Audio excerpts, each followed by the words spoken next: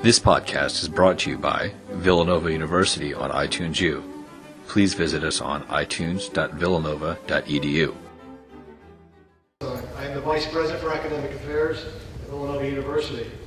And on behalf of the Villanova community, I am delighted to welcome you to this very special honorary degree ceremony. I draw your attention to the banners at the front of the room featuring the university's seal.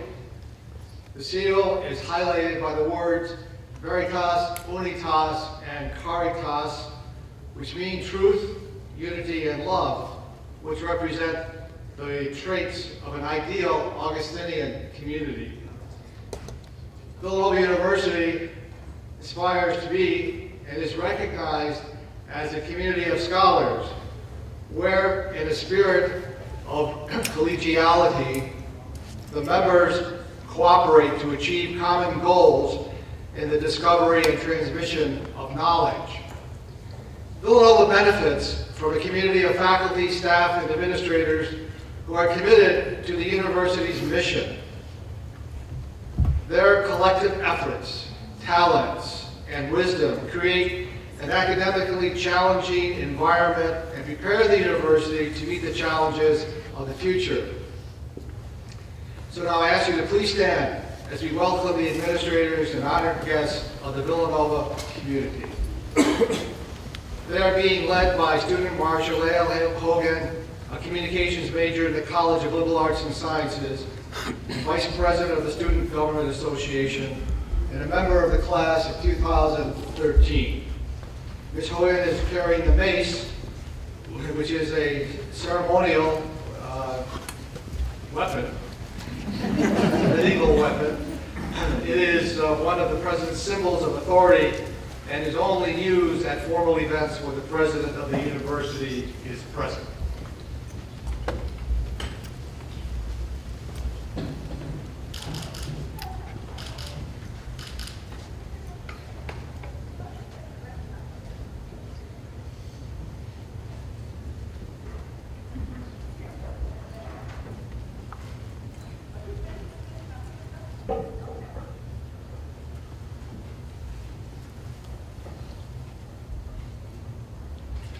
I would now like to ask Father Martin Laird of the Order of St. Augustine, PhD and Professor of Early Christian Studies in the College of Liberal Arts and Sciences, to deliver the opening prayer. Please remain standing.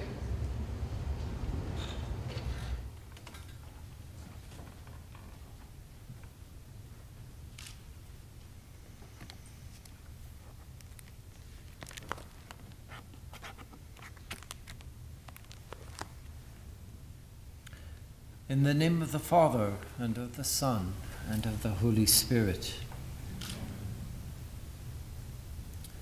O God, in whom we live and move and have our being,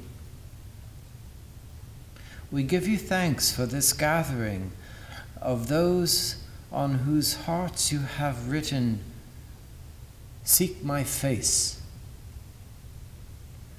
For indeed, as our Holy Father, the Blessed St. Augustine, has put it, you have made us for yourself, O Lord, and our heart is restless until it rests in you. We likewise give you thanks and praise for the gracious invitation by which you call and embrace all who seek the face of God. As St. John the theologian preserves in the teachings of Jesus, so that they may all be one, Father, even as you are in me and I in you, that they also may be one in us, so that the world believe that you sent me. The silent depths of your word run deeper than division, discord, and denomination. And as your holy Bishop Platon of Kiev has put it, the walls of separation do not rise to heaven. And for our failure to manifest to the world the triune love of Father, Son, and Spirit that indwells us and nourishes us in the Eucharist, we fall prostrate before thy abundant mercy to beg thy forgiveness for our weakness and inability to live what you command, by showing the world the unity of all who seek your face. Yet we stand here today with arms outstretched in joy and hope that your churches may at long last show the world that though we are many, we are created to be one, because we eat of the one bread and drink of the one cup. This truly would be a manifestation of light to the nations. A light that shines in darkness, a light that darkness cannot overpower. As St. Augustine has put it, this light itself is one. And all who see this light and love this light are one. As we gather to celebrate this very special occasion in honor of His Eminence Metropolitan Hilarion, we humbly beseech thy blessing in the name of the Father, and of the Son, and of the Holy Spirit. Amen. Thank you, Father Lake. Please be seated. I'm pleased to introduce Father Richard Casilli of the Order of St. Augustine, Director and Curator of the Villanova University Art Gallery, and Professor of Studio Art and Theater in the College of Liberal Arts and Sciences, who will present His Eminence Metropolitan Hilarion Alfeyev with the degree of Doctor of Sacred Theology.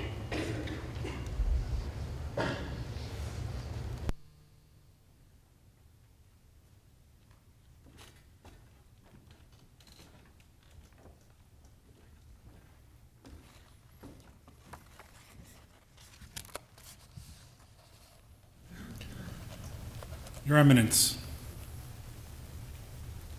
from a Western friar to an Eastern monk, I welcome you here today on behalf of the Augustinian friars and the Villanova University community.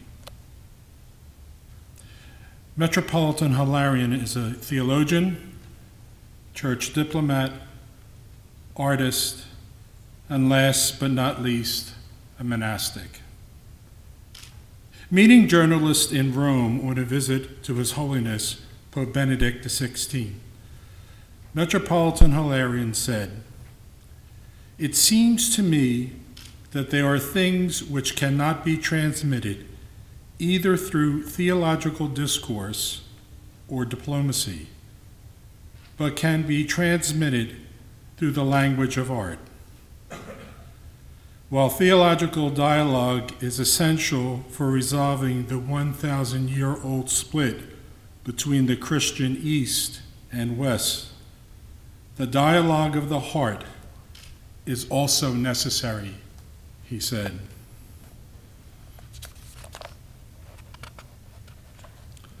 The holy icon is the Orthodox Church's greatest artistic achievement. Simply put, in the colors and the line of every icon, the gospel is proclaimed. doctrine taught, and spirituality manifested. An icon is the prayerful expression in art of the eternal reality, divine significance, and purpose of the events in the life of Christ, the Theotokos, or the particular saint depicted. The same is true for church hymnography. Metropolitan Hilarion remarked that through music we can say something we cannot say through words or diplomatic means or even through theological terms. The dialogue between cultures can bring many good results. It can liberate us from prejudice, from negative feelings toward each other, which we may have inherited from the past. His Eminence, in his many-faceted life in art, music, and letters, exemplifies the meaning of what it is to be a Christian and a child of God in today's world.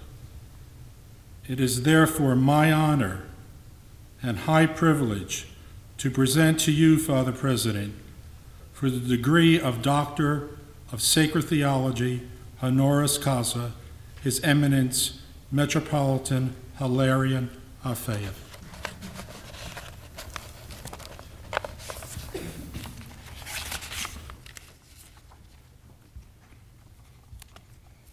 In the name of the Board of Trustees and the faculty of Villanova University, I confer upon you the degree of Doctor of Sacred Theology, honoris causa.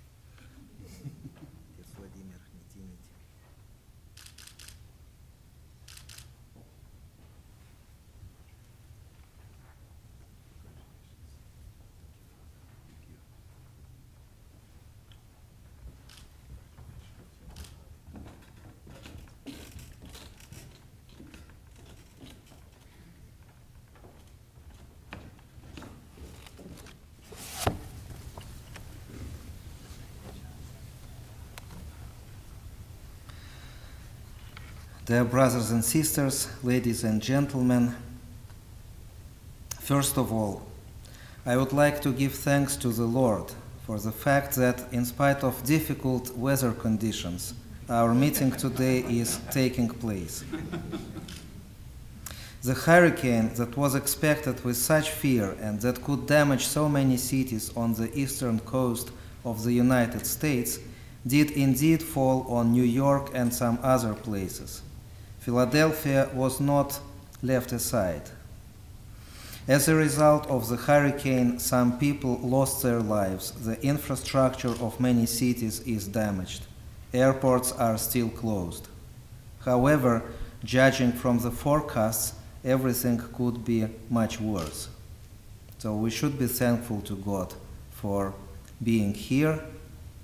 And I would like to express especially my heartfelt thanks to Father Peter Donahue, the president of the Villanova University, as well as to Father Richard Canulli and the teaching staff of the university for awarding me the degree of Doctor of Sacred Theology, honoris causa. I believe that this honor is not so much for me and my modest works, but in recognition of the authority of the Russian Orthodox Church, of which I am a loyal son.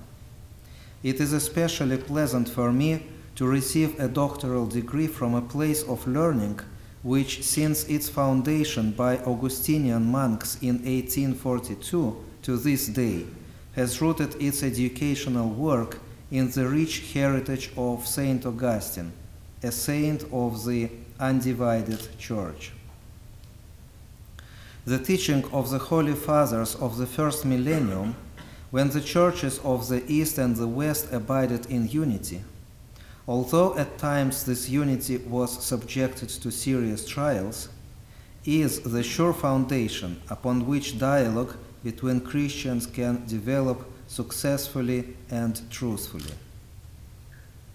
It is my profound conviction that fidelity to the Christian tradition, the preservation of continuity in the teaching and life of the Church, is the proper means for the restoration of unity among Christ's disciples. It is because of the renunciation by some Protestant denominations, as well as parts of the Anglican Communion, of the ancient Christian tradition, that it has become ever more difficult for the Orthodox Church to continue cooperation and dialogue with them. I regret this, but the dialogues with Protestants and Anglicans, which we have had for decades, are now under threat because of processes taking place in the Protestant communities of the West and of the North. I mean the continuing liberalization in the field of theology, ecclesiology, and moral teaching. Certain denominations have legitimized the blessing of same-sex unions and the ordination of people openly declaring their non-traditional sexual orientation. We are obliged to speak about this because we want to preserve the good that was achieved during the years of dialogue between the Orthodox on the one hand and Protestants and Anglicans on the other. In defending the 2,000-year-old tradition of the Church, we remain true to this dialogue, yet at the same time we see that many Protestants and Anglicans are growing away from us by accepting innovations which we find unacceptable. I am speaking of this in the walls of a Catholic university, by no means because I am afraid to criticize Anglicans and Protestants to their faces. On the contrary, every time the opportunity arises, I speak openly of our concern in direct dialogue with our brothers from the Anglican and Protestant communities. Thus, for example, in 2010, at a festive dinner at the Nicene Club in London, in the presence of the Archbishop of Canterbury, Rowan Williams, I stated the sad fact that the Orthodox and Anglican churches are to be found on different sides of the abyss which separate Christians of a traditional direction and Christians adhering to liberal teachings. And as recently as a few days before, I spoke on the same things at the Old Episcopalian Seminary at Nashotah House. Unlike dialogue with the Protestants and Anglicans, which has reached a dead end, dialogue with the Roman Catholic Church seems to have a future to it, precisely because, like the Orthodox Church, the Catholic Church does not think of itself outside of the tradition and strives to teach and live in accordance with the tradition of the Apostles and Holy Fathers. In my view, the significant improvement and strengthening of relations between our churches that can be seen in recent years is connected to an awareness that we are united by a common heritage, thanks to which both Orthodox and Catholics can and must together bear witness to the world of the eternal values of the Gospel. It is to past and present Orthodox Catholic dialogue that I would like to dedicate my address. On the 11th of October of this year, the 50th anniversary of the opening of the Second Vatican Council was celebrated, perhaps the most important event in church history in the West in the 20th century. Conjoined to this significant jubilee was the 13th Synod of Bishops of the Roman Catholic Church, devoted to the problem of modern evangelization. To this synod, as once at the Second Vatican Council, there were invited delegates from the non-Catholic churches. In my capacity of representative of the Russian Orthodox Church, I attended synodal sessions and had the opportunity of delivering an address to the assembled bishops. Before the Second Vatican Council, it was impossible to imagine such a thing. The Council had great significance for the development of Orthodox Catholic dialogue. The documents adopted at the Council were the theoretical foundation upon which it was possible to develop Orthodox Catholic relations in various spheres. In 1979, there was started an official dialogue between the Catholic and Orthodox churches. What was the attitude of the Orthodox Church to the Catholics at the time when this dialogue began? First of all, we ought to note that officially the Orthodox Church had never recognized in any document or decree or definition the validity and saving nature of the sacraments of the Catholic Church. There had never been a united stance in the local Orthodox churches regarding the Catholics. From the 18th century onwards, the Russian Church received Catholics into Orthodoxy through repentance. This means that if we receive into the bosom of the Orthodox Church a lay person baptized in the Catholic Church, we do not baptize him or her anew. If the person has been confirmed in the Catholic Church, they are not chrismated. If he was a Catholic priest, he is not reordained, but is received as a priest. This practice has been interpreted by Orthodox theologians in different ways. When in 1979 a mixed commission for theological dialogue between the Roman Catholic Church and the Orthodox churches was set up, it began its work with a consistent examination of the question of the sacraments and their possible mutual recognition. An important achievement in this period was the analysis of the nature of the Church from the perspective of Eucharistic ecclesiology. At the fourth plenary session of the dialogue in Bari in 1987, the Orthodox participants of the dialogue decided to discuss the painful topic of the Uniatism and the Eastern Catholic churches. The rebirth of the structures of the Greek Catholic churches in the Ukraine and in Eastern European countries such as Romania, which were sometimes accompanied by open conflicts with the Orthodox, raised the question of Uniatism as a historical problem in Orthodox Catholic relations. An achievement on the way to mutual understanding was the document of the Mixed Commission on the Orthodox Catholic Dialogue, entitled Uniatism as a Means of Unification in the Past and the Search for Full Unity in the Present, in which representatives of the Orthodox Church, and more importantly of the Roman Catholic Church, agreed that Uniatism cannot be viewed as a means of achieving unity, as history has shown that it has been a cause of great separation between the churches. The undoubted recognition of the positive results of the theological dialogue between the Orthodox and the Catholics was the document entitled The Basic Principles of the Russian Orthodox Church, of the attitude of the Russian Orthodox Church towards the non-Orthodox Christians. This document was adopted at the Bishops' Council of the Russian Orthodox Church in the year 2000. In particular, it emphasizes that dialogue with the Roman Catholic Church has been built and must be built in the future with regard to the basic fact that she, the Roman Catholic Church, is a church in which the apostolic succession of ordination has been preserved.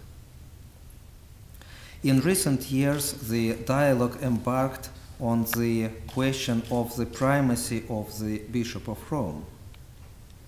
In what manner are we to discuss this topic? First of all, we ought to understand what was his role in the communion of the Christian churches in the first millennium, for it was this period which is the basis on which the Orthodox and Catholics can today build a common platform.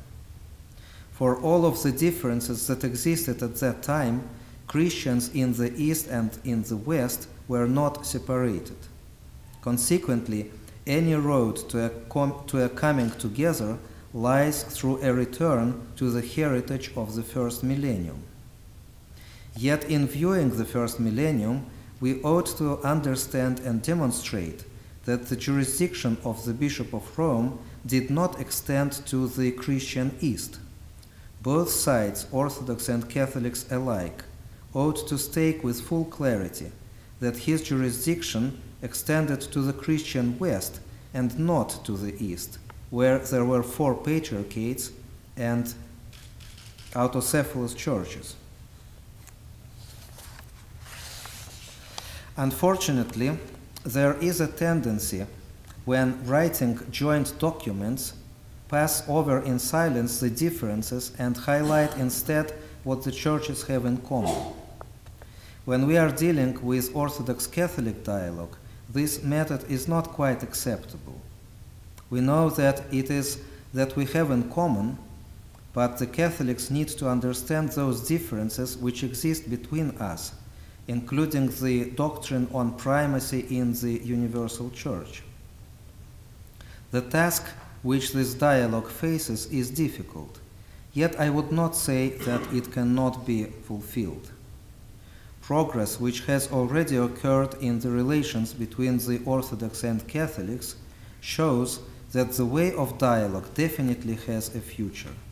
It allows us to discuss the present differences, problems, and difficulties, and to come to mutually acceptable decisions and formulations.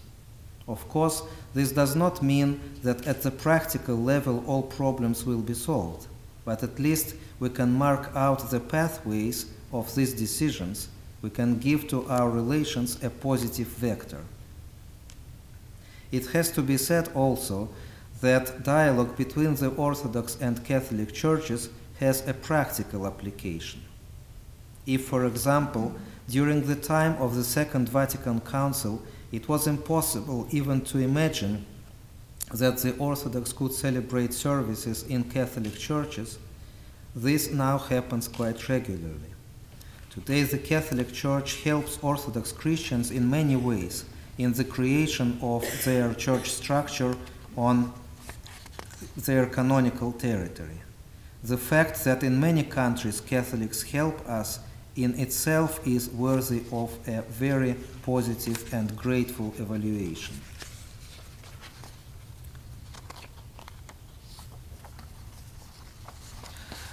The theological dialogue, which is today conducted by the Catholic and Orthodox churches, will apparently continue for many decades to come. And yet people's lives throughout the world go their own way. The Catholics and Orthodox encounter the same challenges which modern times lay down to the traditional way of life. In particular, we are dealing not so much with theological problems as with anthropological problems, with the present and future of humanity. It is in this sphere which the Orthodox and Catholics can interact without compromising their ecclesial identity. In other words, while not yet being the one church, in being separated by various theological and ecclesiological problems, we can find ways of interacting which would allow us to respond jointly to the challenges of the modern world. Together, we can help people realize what the traditional Christian values are: the family, the worth of human life from conception to death, the upbringing of children, the integrity and indissolubility of marriage. All of these concepts in the modern secular world are subjected to a radical re-evaluation. Today, in Western society, the traditional family way of life has in effect been destroyed, as a result of which there has been a gradual decline in the populations of many Western nations. This is a very simple and real indication of the spiritual health or spiritual disease of a particular nation. If the population of a country is increasing, this means that there are in the nation healthy forces which allow this to happen. If the population decreases, this is a sign of disease. And the disease in this instance is that in society there is an absence of the traditional notion of the family. At the basis of this worldview, there lies the destruction of the traditional family way of life, and today, if we speak about the Christian communities, the traditional way of life is preserved only by the Catholic and Orthodox churches. This does not mean that all believers follow the teaching of their church, but on an official level, it is the Catholics and Orthodox churches which defend the integrity of marriage, which believe abortion to be a sin, and which call for and which believe that euthanasia is unacceptable. If you compare, for example, the foundations of the social concept of the Russian Orthodox Church, which speaks about very many moral and social problems, with the Catechism of the Catholic Church, which outlines the official teaching of the Catholic Church on these problems, then everywhere you will see that their positions are similar. I would like to note the importance of the joint declarations made recently by representatives of the Orthodox and Roman Catholic churches in defense of family values. The first Orthodox Catholic Forum on the topic of the family as a blessing for humanity, which was held in December 2008, emphasized in its final document that both the Catholics and the Orthodox see the family as the most favorable moral environment in which children are born and brought up. However, the ideology that has arisen as a result of the sexual revolution of the late 20th century has provoked a profound crisis of traditional notions of human and family life. This crisis has even affected internal family relationships, which are so often being distorted and perverted that the family has ceased to be the ideal environment for the moral upbringing of the upcoming generation. As the Catholic Orthodox Conference, which took place in January 2011 in Kaunas, Lithuania, noted, today's postmodern world is full of dangerous assaults upon life. The foundations of family life are especially shaken by attempts to legalize homosexual partnerships, the practice of abortion, artificial insemination, the creation of excessive embryos, the use of donor cells, and euthanasia. Another relevant topic, which the Christians cannot remain indifferent to, is that of experiments in the gender sphere, which are taking place today with ever-increasing regularity. Several weeks ago, the media reported that in the United States, a lesbian couple began to give their 11-year-old adopted son drugs that would halt the development of his male hormones. The couple claims that since the age of 3, the boy has experienced problems with sexual identification and has long since believed himself to be a girl. We can only guess at what methods these two women have used to turn their adopted son into a person similar to themselves. I am convinced that cooperation of all Christian confessions, and first of all of Catholics and Orthodox, is greatly needed for the protection of human life and human dignity. Therefore, we who are united by faith in Christ and a 2,000-year-old Christian tradition have to bring with renewed strength the good news to the world of the family and marriage as institutions created by God. In accepting the challenge of the real world, the Christian family is to be, as before, the hope and pledge of a Christian civilization.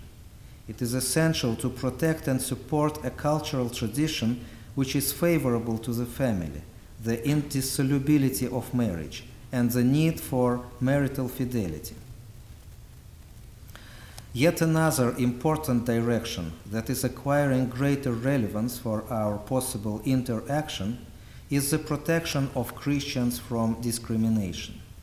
Unfortunately, in the countries of the so-called Arab Spring, as well as in a whole number of other countries of the Middle East, Africa, Asia, and Oceania, Christians are subjected to discrimination, persecution, and repression.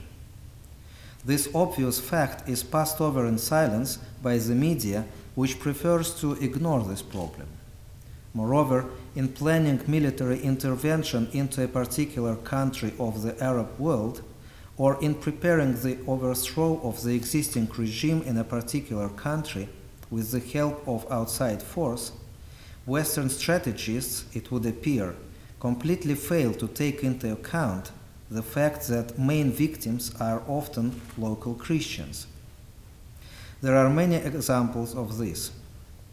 In Iraq, only 1/10 million and a half Christian population that lived there 10 years ago has survived.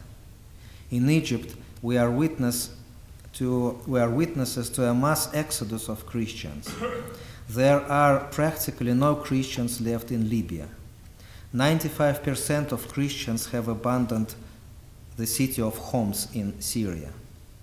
We Catholics and Orthodox must raise our voices jointly in defense of Christians subjected to persecution and repression in the aforementioned countries, as well as in Afghanistan, Pakistan, India, Indonesia, the Philippines, Nigeria, and in many other countries. The countries of Europe have traditionally defended the interests of Christians, for example, in the Middle East or in the Far Eastern Asia. In the present circumstances, we hope that the resolution adopted by the European Parliament on the 20th of January 2011 on the position of Christians in the context of religious freedom, as well as the declaration of the Committee of Foreign Ministers of the European Union made on the 22nd of February 2011, will have practical consequences. They were as a result of active participation of the Christian churches in this direction. We hope that the USA will join us in the defense of Christians. Today, Christians are subjected to harassment not only in those countries where they comprise a minority, but often in those countries with ancient and deep-rooted Christian traditions. Certain European countries are trying to limit the manifestation of Christian faith in public life by claiming that they are thereby observing the rights of adherents of other religions or of atheists. This situation demands that Catholics and Orthodox show solidarity in their actions in protecting the Christian identity of Europe and America. In my greetings addressed to the 13th Synod of Catholic Bishops in Rome on October 16 this year, I challenged my brethren from the Catholic Church to create a united front for the defense of the Christian faith in those countries where it is persecuted or harassed. The Christian communities of Syria and other Middle Eastern countries are crying out for help at a time when the Western media ignored their pleas for aid. Politicians too are closing their eyes to this unprecedented wave of persecution.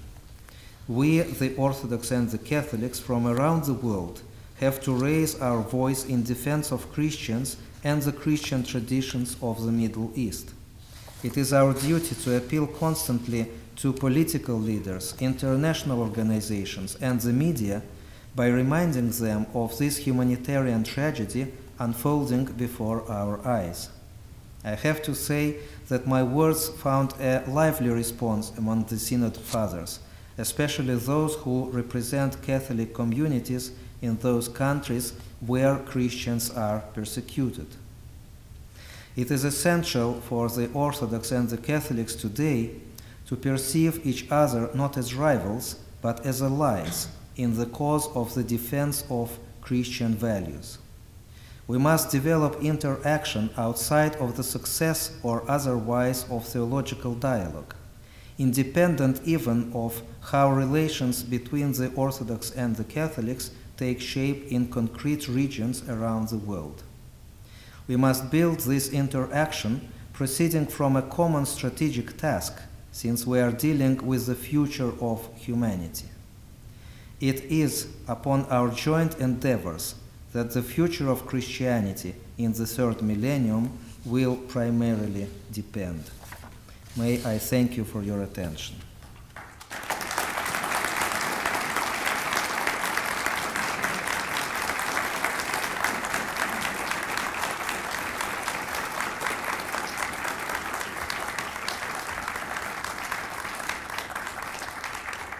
Just before I leave the pulpit, I would like to present the University of Villanova with 2 volumes of my book on Orthodox Christianity.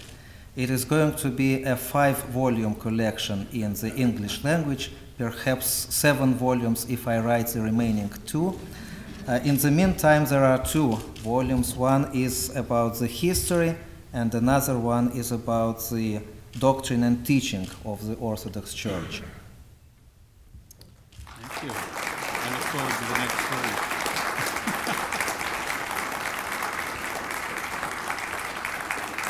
And also to you, Father Peter, I would like to present this pectoral cross in commemoration of this event. Oh, thank you very May much. God bless you. Thank you.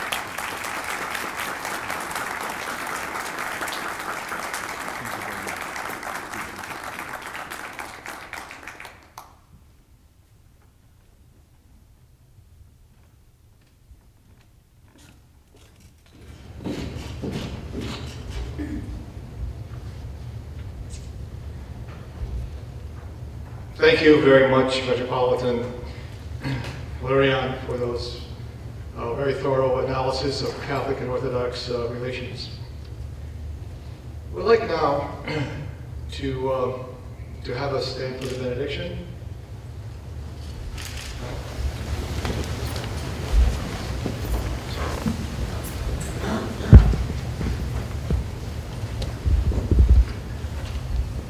The concluding prayer. Yeah. Call that next is we had someone, Eminence Archbishop Justinian, to give that prayer, but he is not with us, so I will have the prayer.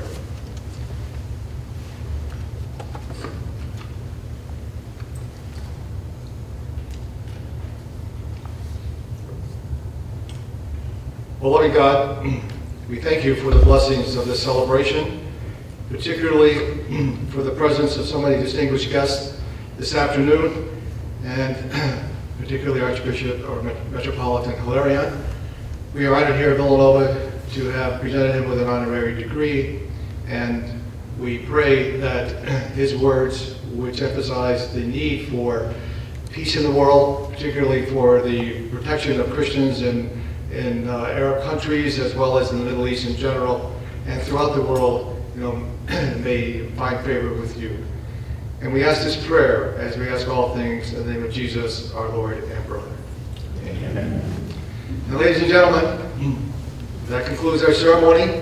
We are grateful for your attendance and participation as Villanova recognizes His Eminence Metropolitan Hilarion Alayev and his many contributions as a theologian, artist, and diplomat. This time, we will have the recessional.